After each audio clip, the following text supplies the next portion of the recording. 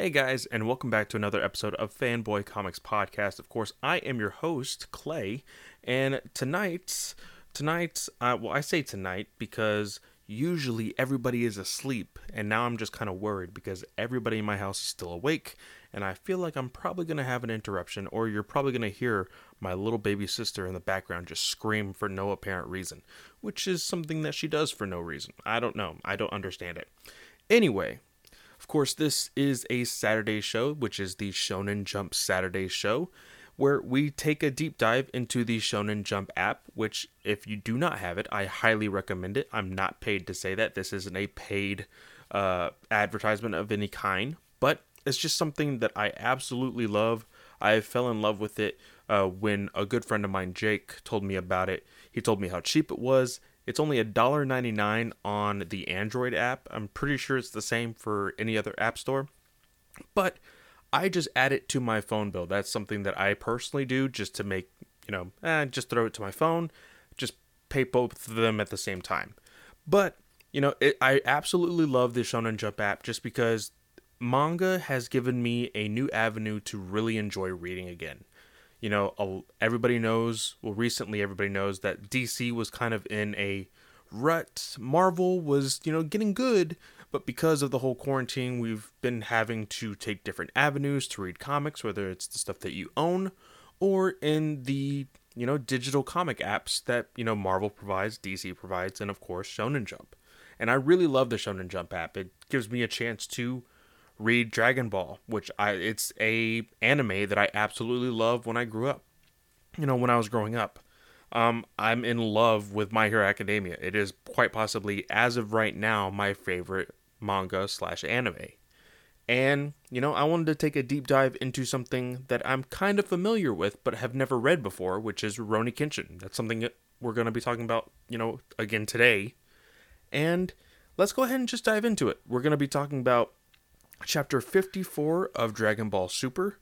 Then we're going to be talking about, I believe, chapters 163 through 167 on My Hero Academia. And we're going to be talking about chapters 13 to 15. That's a huge jump. We're not even close to that on Rurouni Kenshin. We're going to be talking about chapter 13 through 15. So let's go ahead and jump right into it with chapter 54 of Dragon Ball Super. Alright, Dragon Ball Super chapter 54, Son Gohan versus 7-3. Now, of course, we had some of Maru's inmates from the Galactic Patrol Prison. They had actually shown up on Earth. They fought Krillin and Piccolo. Now, Gohan has kind of jumped in there. And now because Vegeta and Goku are training, Gohan right now is the strongest one on Earth to protect Earth. So it immediately opens up with Gohan kicking ass with 7-3. And, I really love the fact that 7-3 is able to use all of Piccolo's techniques, because you get to see things like the Hell Zone grenade technique. And, Gohan dodges it very, very simply and uses the Masenko to shoot 7-3 in the back, which is awesome. And, Piccolo and Gohan have a small little back and forth, and this is super reminiscent of the Cell Saga, which was awesome. But Piccolo changes the clothing of Gohan, of course, to get into something more, battle ready and like something he could easily move around with.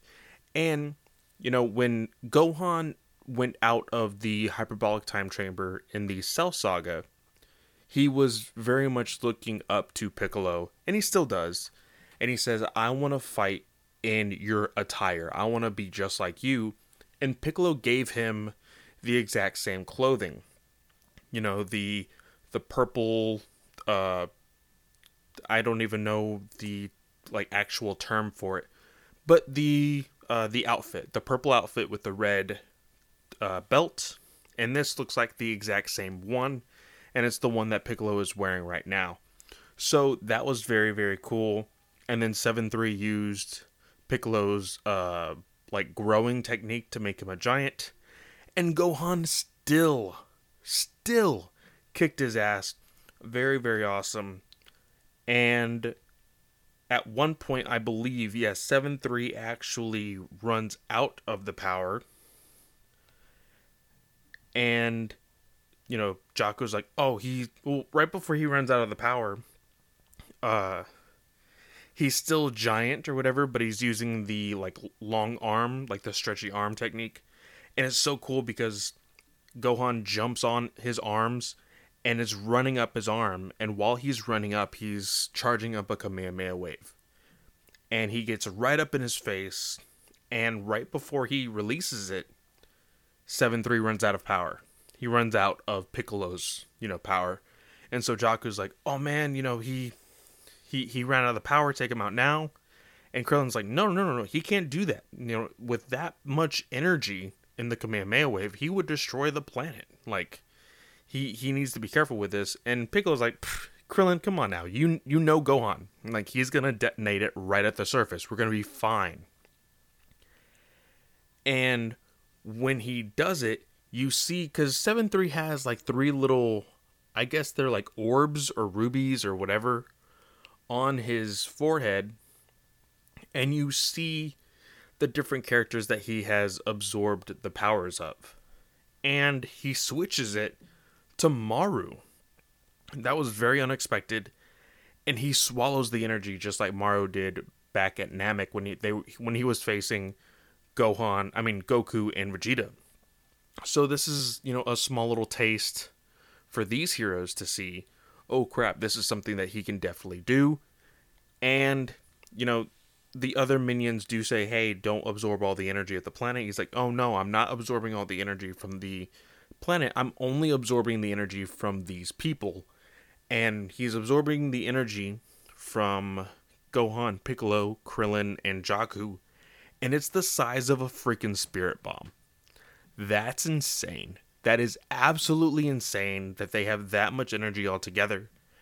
And, basically what ends up happening is 7-3 actually, he dissipates the energy because they're like, hey, they make contact with Maru and they say, how much trouble these people are actually worth. And Maru's like, hold on. You know what? These people are actually really strong. Well, if that's the case, then I want to deal with them myself. And they're like, okay, well, we'll do that. Because they also learn that Goku and Vegeta survived and they're training. And so Maru's thinking, oh, you know what? Don't attack them. Don't do anything yet. Vegeta and Goku are getting more energy, which means I can absorb them even more. Have everybody train as much as they can, so that way I can take all of their energy, and it'll be even sweeter. And that's a really stupid idea. I know Maru doesn't understand Saiyans. I understand that he doesn't know Goku, he doesn't know Vegeta.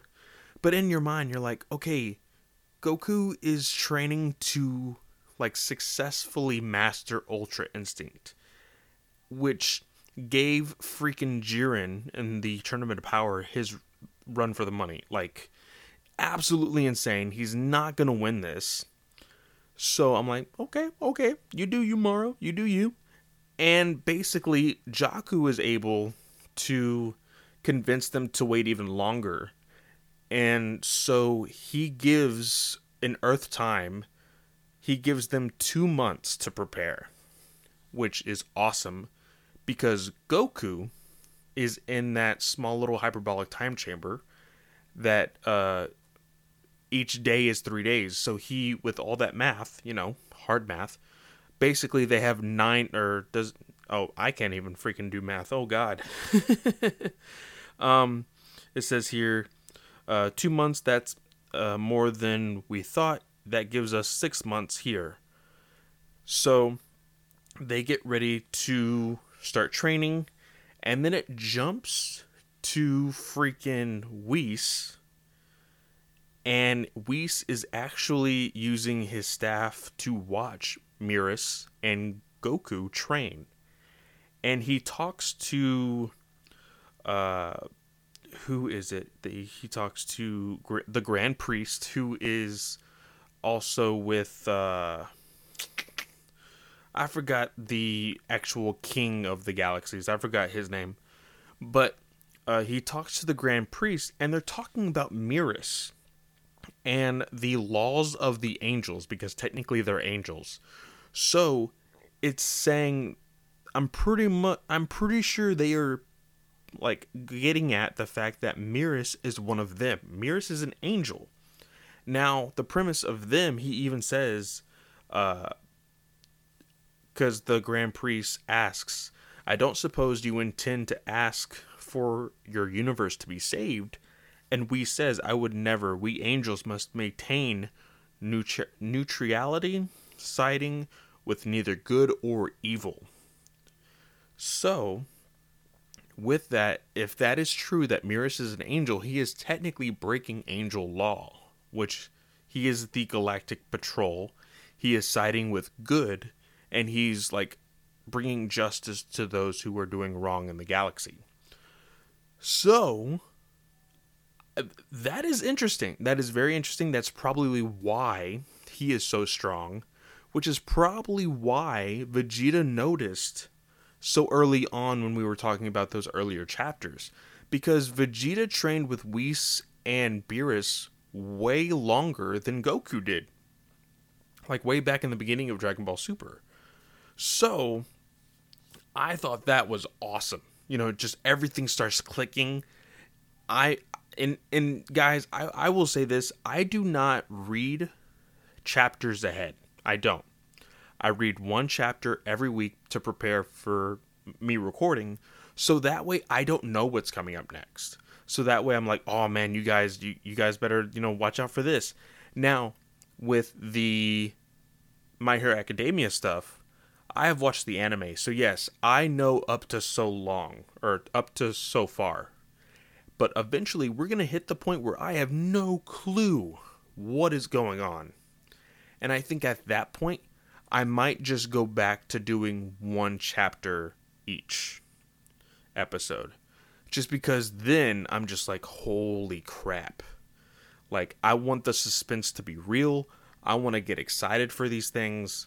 And I'm really excited for this. Learning that Mirrors is an angel. Because if you remember, if you go back to the Tournament of Power, every what is Beerus? He's a god of destruction.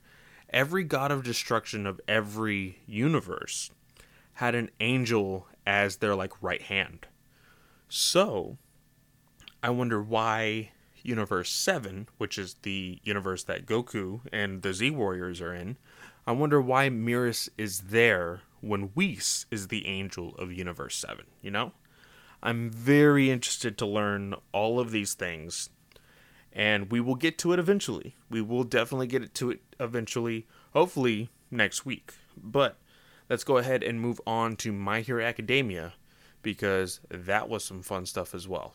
Alright, My Hero Academia Chapter 163, Smoldering Flames. The fight with Overhaul is over, and now the UA students that were a part of that raid are back at the dorms, and they are smothered by their fellow students. Everybody's worried. They all saw everything that went down on TV, and they saw the reports, and you kind of see oh my gosh, I can't remember. Why do I have such a hard time with these names? I absolutely hate it. You see Todoroki and Bakugo kind of acting a little odd, and they actually go to bed a little earlier than everybody else. But it's because they have their exams that they have to attend later on, and we will get to that later. But, all the students have all these questions, and even freaking Ida, like, he of course is the UA class president, and so he's telling everybody to calm down, like they don't need to be smothered, it's fine, because Ida does make a small reference to, it's not only them physically being, he says As their classmates, we ought to let them rest their weary spirits, because it isn't just their bodies, their hearts have also been worn down by everything that's happened. And it did show that small little thing with Deku when he kind of broke down during lunch, and him and Todoroki kind of like helped him out a little bit at lunch. But he tells Ida, he's like, "Don't worry, I'm fine," because he remembers the last words of Night Eye, and also he remembers what Midio was talking about. You know, Lemillion talking about how they need to keep smiling and they need to keep moving forward, otherwise they can't be the great heroes that everybody thinks that they're gonna be. And so that gives the okay to Ida to just be like, "Oh my gosh, okay, I was so worried. What's wrong with you guys?" Blah, blah, blah.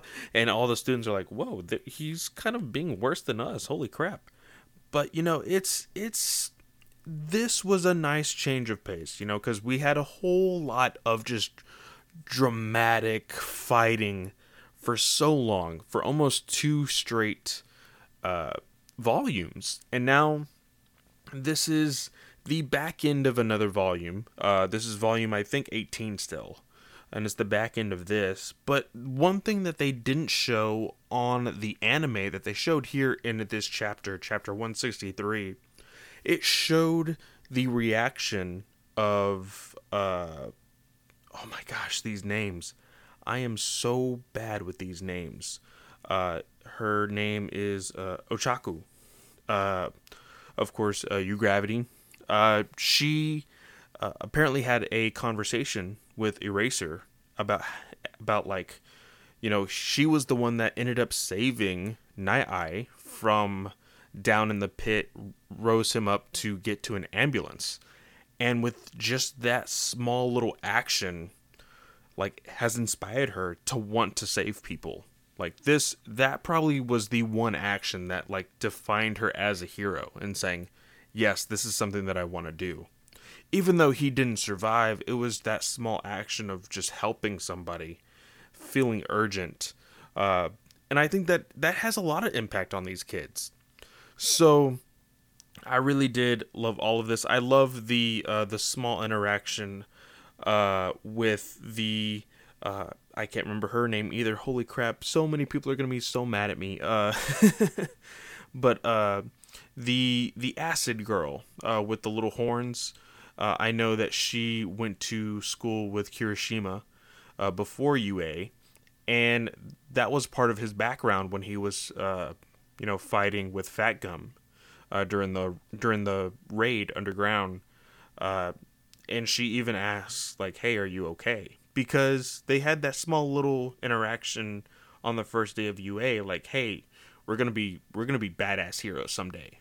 And just seeing those relationships really starting to click is something that's really cool. I love that the writers are, you know, really trying to keep that all connected, so that way in the future, if anything happens to these people, they have that emotional support. And I really, really love that. Uh, you know, the next day, uh, uh, Bakugo and Todoroki, they are planning to go to their licensing exam because they did fail. And when they get there, All Might and Mike are going to be their chaperones. And right when they get there, freaking Endeavor, Todoroki's father, is there. He is the new number one hero. And uh, what's his name? Oh my gosh, I can't remember any of these people's names. Is his name? No, no, no. Oh my god, I do not remember the people from. What is their school? Their school is. Oh my gosh, I can't remember his name. I can't. Why can't I remember his name? Hold on. I'm going to look it up really quick because I am lame. I do apologize. Uh, oh my gosh. His name is Inaso. Inasa, Yoroshi. I'm gonna call him Yoroshi. So Yoroshi is the one that kind of has this. Well, when they first tried their licensing exam, he was, of course, he's the one that can control wind currents and all of that. And he had some sort of grudge towards Todoroki, and you learn that he had a grudge towards Todoroki because he had a grudge towards Endeavor. And when he was young, Endeavor was one of his favorite heroes. And when he went to try to get Endeavor's autograph, Endeavor doesn't care about any of that stuff. Endeavor wants to be the top dog, to be the top dog. He doesn't care about the fame, the fortune. He doesn't care about any of that stuff. And, like, he will brush fans away because he just doesn't care. And, of course, that's not something a hero should do, but Endeavor is kind of blocked off to that kind of sensibility. Which we will also get to in the very next chapter, 164. 164, of course, is the licensing exam, and they jump in with a whole group of people. Endeavor is like shouting and like rooting Todoroki on, and we do get to see Yoroshi make a comment about Endeavor being there. And a lot of the other students are like, oh my gosh, that's Endeavor. What is he doing here? That's so odd. And then they're like, oh wait, who's that right next to him? Oh my gosh, that's All Might. Because at this point, All Might, it doesn't have his, his quirk, but they don't know that. And he lost to All For One. So, he is no longer the number one hero. Of course, Endeavor is. But this is where we're introduced to Cammy. Cammy was a part of the licensing exam also, but you found out that it was actually the girl from before, the League of Villains. She had knocked her unconscious, took her blood, and then transformed into her. And because of that, she wasn't able to, complete her licensing exam, so she has to put into this bunch here. And she's a little bit of a dunce, which I think is hilarious. And then, of course, Gang Orca is the teacher, again, that is in charge of the licensing exam, just like the other, like the formal licensing exam. These are for all the people who did not pass before. And this was actually probably my favorite part of this chapter, because, he apparently is a very good teacher. He's a very cool hero. He just looks very menacing. And he genuinely, if you looked at him, he genuinely looks like a person from the mob. He genuinely does. He has that vibe with the suit and just the way he looks. And he is really degrading all these people and yelling at them. And he goes to Bakugo and he's like, especially you, you're even trying to be a hero.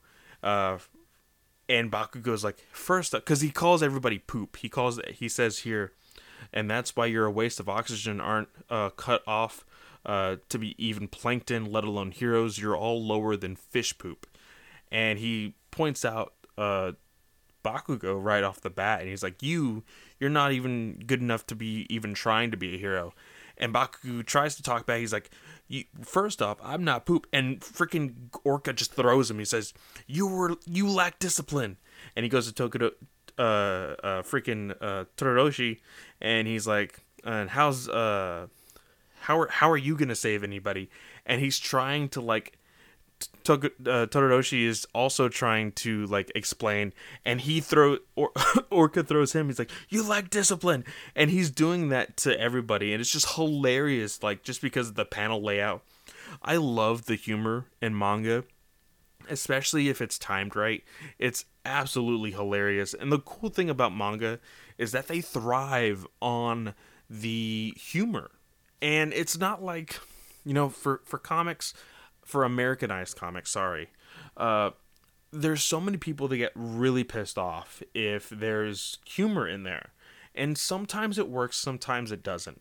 I feel like in manga, it always works. I don't know why. I guess it's just the status quo. But it was hilarious here on this page. I absolutely loved it.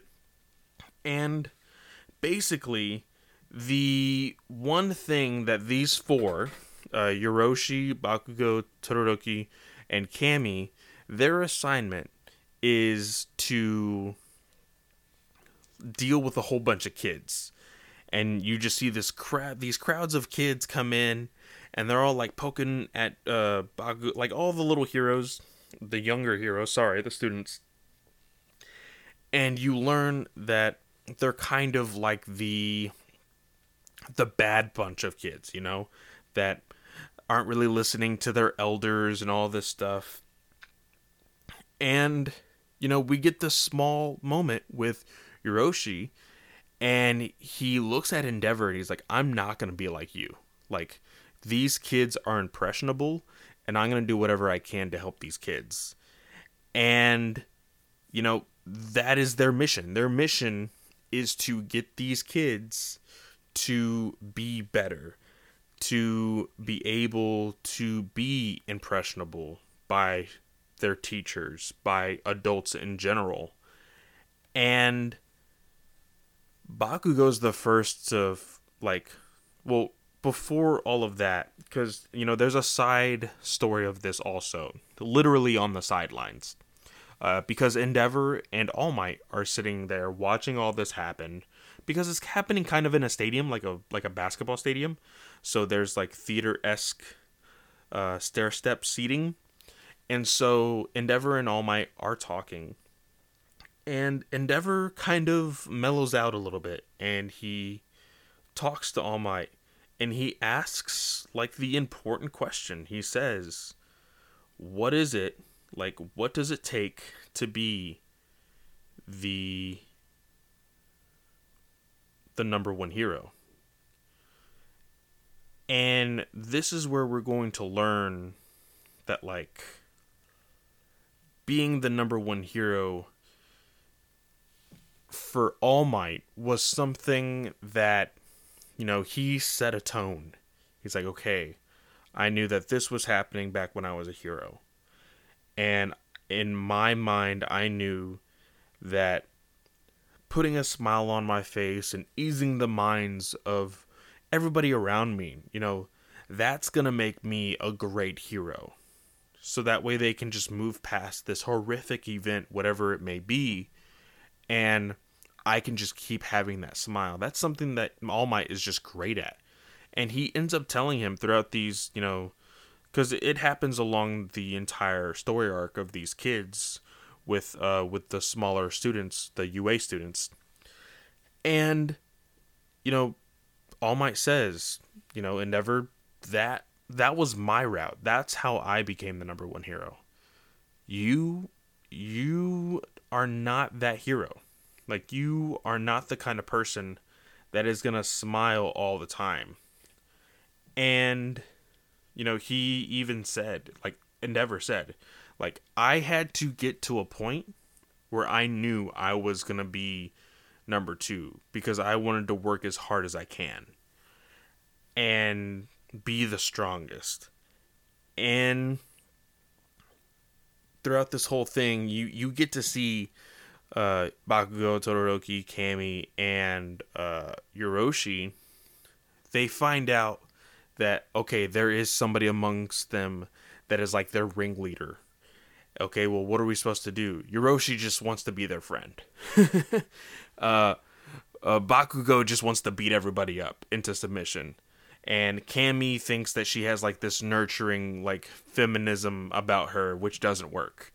And Todoroki thinks that, okay, I can just tell them who I am and, talk to them like they're, mature. And that doesn't work. So all their plans don't really work.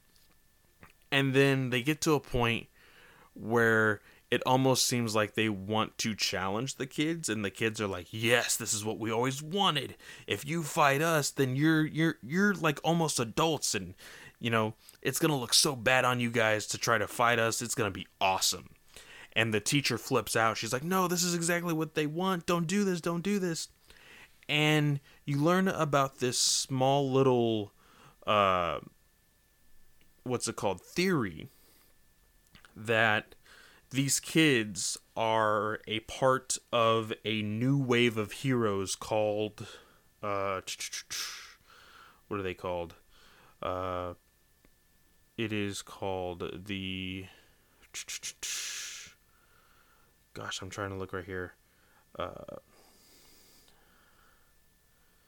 Because they're talking. They're like all these people are talking on the sidelines while these students are trying to succeed in helping these kids, and it is said that they are a new generation of quirks blend and evolve, and there will come a day where these complex, overpowered quirks can no longer be controlled by any individual. They call it the Quirk Singularity Doomsday Theory. So basically, the theory is that eventually every next generation of quirks, because the way they explain it in the very beginning of My Hero Academia, when Deku is talking about how quirks are passed down, is usually if two parents have quirks, they pass both, one of their quirks can be passed down to a child. Well, eventually, both of them might be passed down, and so one person will have two quirks, and then they get married to somebody who has two quirks. And just think of it that way, like getting passed down to passed down, and eventually there will be a generation that is just all powerful inside small children, because of course that's how evolution works. They are born as babies with all this power, and it's gonna be crazy, So I love the history of the history and the background of this manga, and how they are moving forward in ways. Yeah, it's just a theory, but it makes your mind go like, oh man, like, is that gonna happen in the future? Like, is that something that we can look forward to in like 200 chapters type of thing? But basically, these small little kids start to attack all the older students, and they're strong, but Todoroki and Bakugo are still able to dodge and like manipulate everybody else's quirk, and they end up working together to make this giant slide.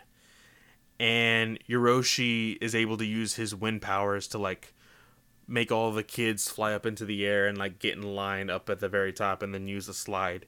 And so it becomes like this very beautiful thing.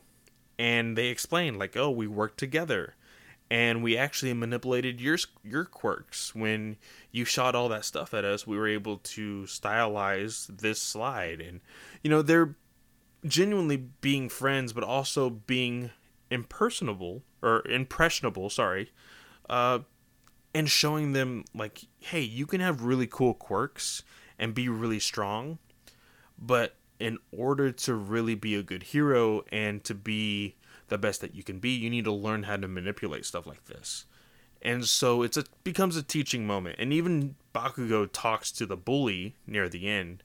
He's like, oh, you're the ringleader. Okay, well, speaking from somebody who knows how to be a bully, you need to really think about, what you're doing, basically.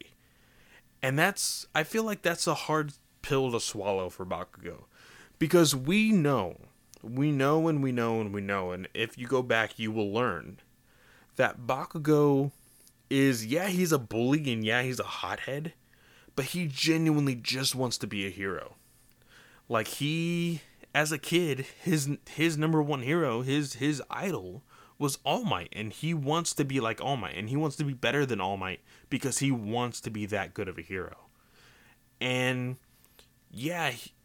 but he can't really change his personality, because he is who he is. He's almost like a mixture between All Might and Endeavor, kind of.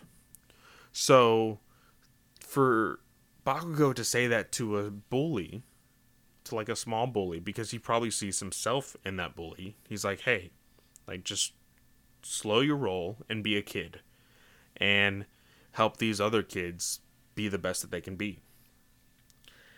And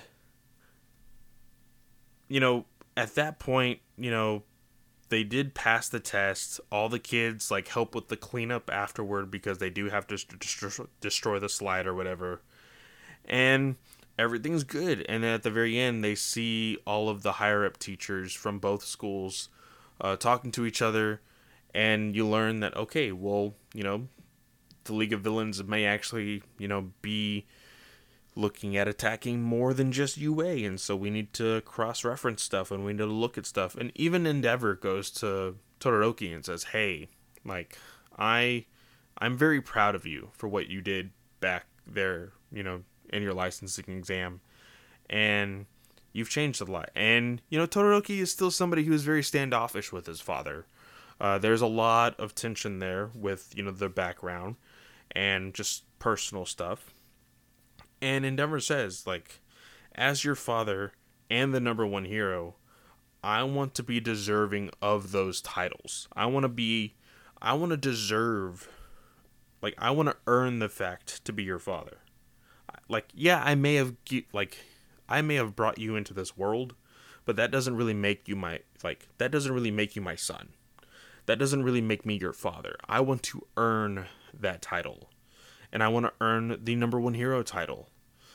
And hearing this, Hiroshi, like, hears this, and it's so funny because he's stubborn too. These are all, big, hothead type of kids. He punches himself in the face. And he walks over to Endeavor, and he says, I'm rooting for you. And that took guts. I love this book so much, and like I'm already starting to get like a little bit of feels right now just thinking about this. This book has so much heart, and can literally teach people just like how to be a bigger person, how to be a better person, and I love it. And Endeavor actually says thank you. He says thank you for rooting for me. Oh, by the way, you're bleeding a lot. It talks about later on how a lot of the students attended the funeral of Night Eye, and how Eri, woke up from her coma or her concussion or whatever, and her quirk is diminishing in a way of like the horn on her head apparently grows more if she's using her quirk, but now it's like very small apparently. And so at the very end, they're having class, and Deku is being his weird nerdy self, and he gets a question wrong, but the vice president of their class does get it right. But this is where it gets a little weird. So the student, his name is Ayami. I think his name is Ayami. That's how you pronounce it.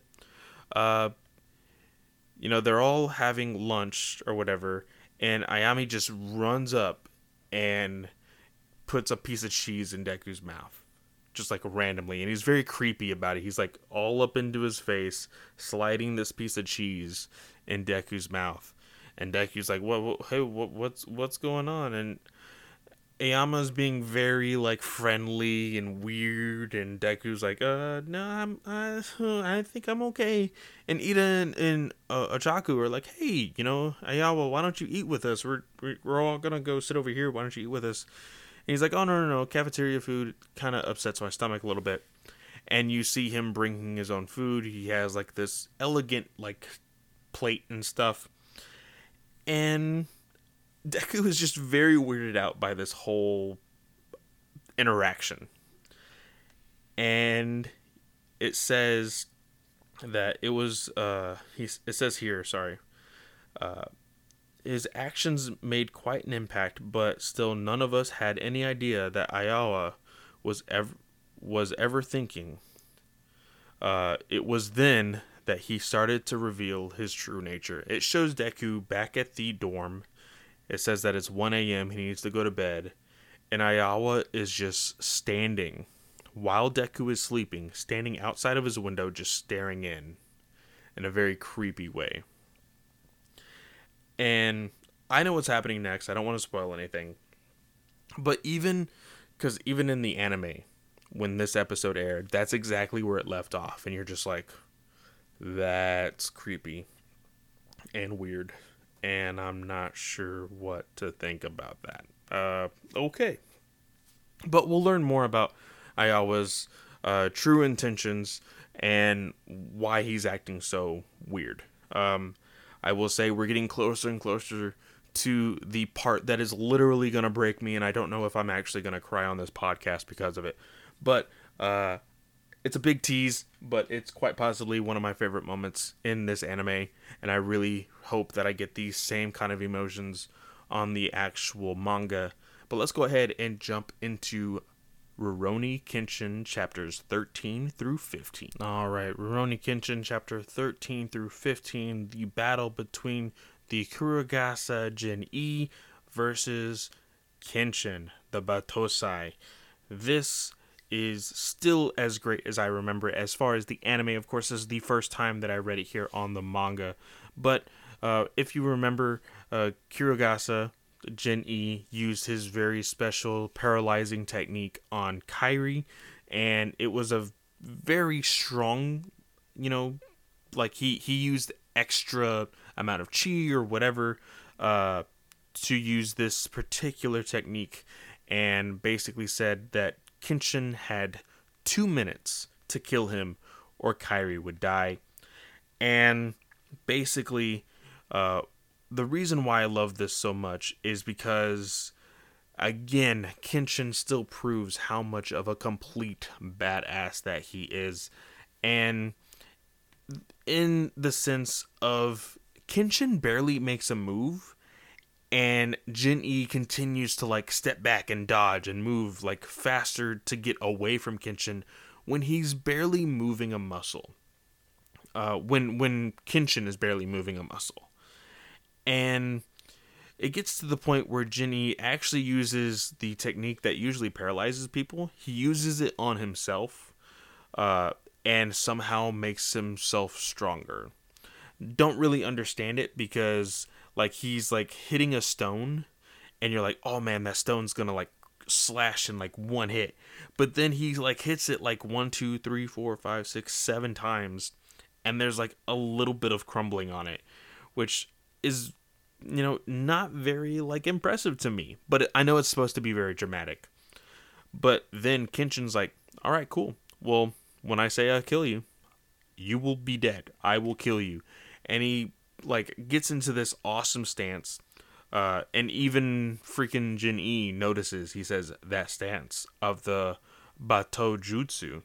And it says here, the Bato Jutsu, press the blade's edge against the inside of the sheath, then draw the sword quickly to increase the speed of the sword's swing by 2 or 3 times as normal.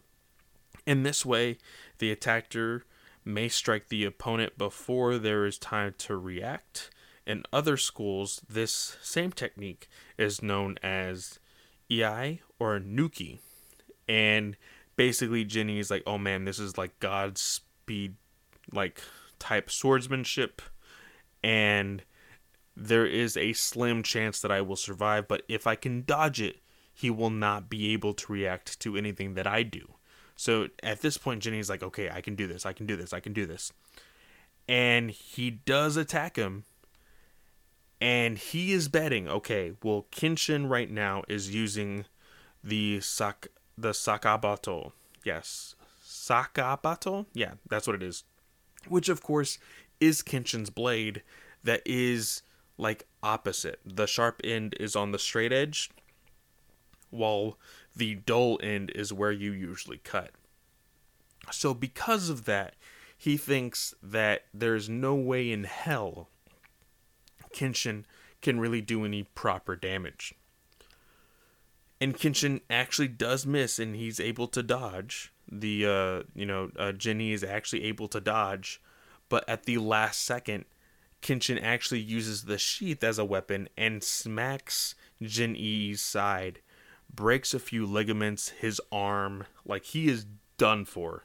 Absolutely done for. He even says, with that attack, like, you're no longer going to be a swordsman. Like, you cannot fight anymore. And Kenshin is about to kill him, like legitimately. His sword is like way up in the air. He's about to attack him. And if you remember, the whole point of like breaking that paralysis, because I believe in last episode we talked about how Kenshin broke out of the paralysis of sheer force of will. And what ends up happening, Jin-E is like really egging Kenshin on, like, kill me, just kill me. Like, you said it yourself, I am no longer gonna be a swordsman. I can't work as an assassin. And you're just a natural born killer, so you need to kill me. It's the only way this is gonna end. Otherwise, your girl is dead. And Kairi does not want that whatsoever, because she knows how sweet and innocent Kenshin can naturally be. And she gets the will to break out of it. She breaks out of it, and at that point she says, don't be the killer. Like, you can still be, I know you can. You don't have to kill him, I promise. And they're like, okay, I'm not going to kill you. And Jin-E grabs his sword with his, like, very dull, or his other arm, and he stabs himself straight in the heart. Like, not in the stomach. He lifts it up a little bit more, and, like, right into his heart, stabs himself and falls down.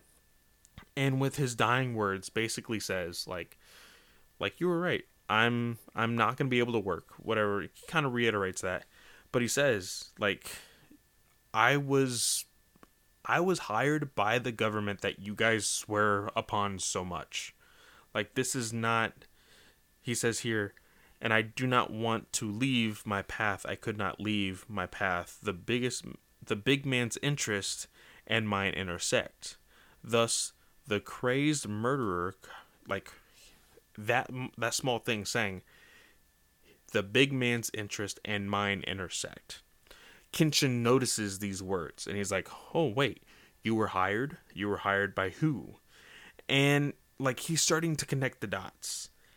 And so Jin-E says, if you weren't going to kill me, like, this was always going to be the plan, so that way, the government can still, work in secret, basically. And so there's the end of that. And we jump into a story about this woman. Her name is... Well, before we get into that, oh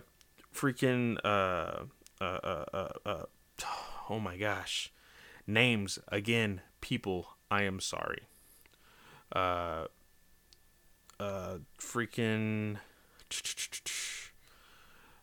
Kenshin and oh my god, I can't remember his name. He's like my favorite character.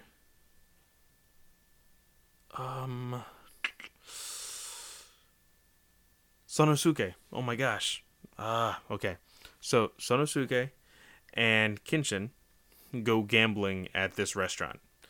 And somehow, I don't know how, they don't really explain it, but Kenshin has this, like, amazing act for being able to tell what the dice are. Because, of course, when people gamble, back in this time, it was all dice.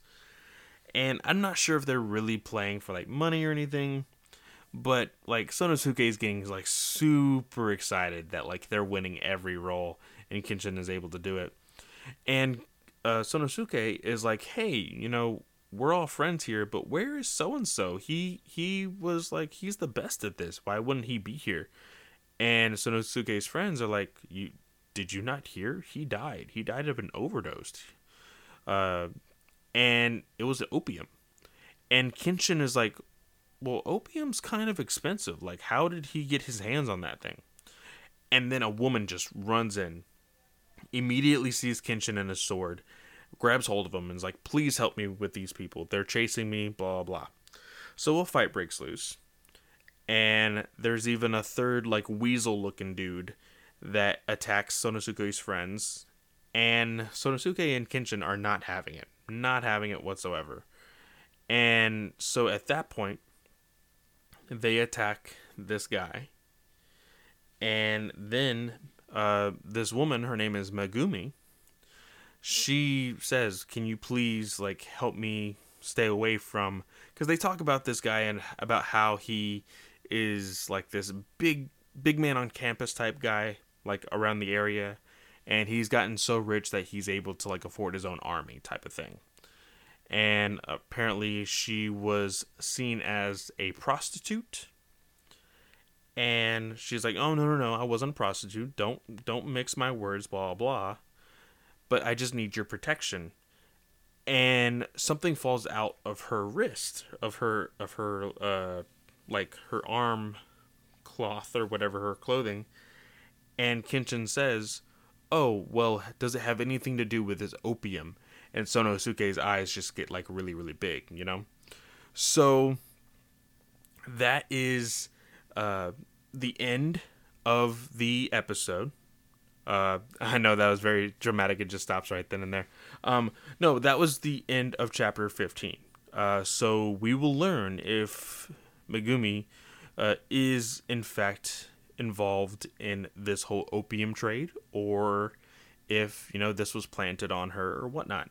I don't necessarily remember from the anime, but I do remember she was a little bit of a troublemaker whenever it comes with to Kenshin. So I'm excited to get back into this. I enjoyed every single chapter that I read this week. And if it wasn't for my own rules, I would be reading all of these chapters as fast as possible and just getting through all of them. But I want to stay surprised for the show, and I've been really enjoying it. I really have. I understand that Dragon Ball Super is coming to an end, not necessarily like the actual book, but we're catching up to the release dates. So we will probably grab onto another book, so that way we can still have a good amount of content for the show. But with that, guys, thank you so much for listening. I really do appreciate it. Please subscribe to the podcast, share it with your friends. If you have people that, you know a whole lot about mangas, or even if you know a whole lot about mangas and, would like to request that we talk about a book, please let me know. I am on Twitter, I'm on Instagram, and I also have a Gmail. It's going to be fanboycomicspodcast@gmail.com. Please send me, whatever you want. And, find me on Twitter. I'm on Twitter almost all the time, every single day. So please find me there. And the show is mainly on Instagram now. But, yeah. Thank you guys for listening, and I will see you guys next week. 行くぞこれ！ USA 音でやるぞ！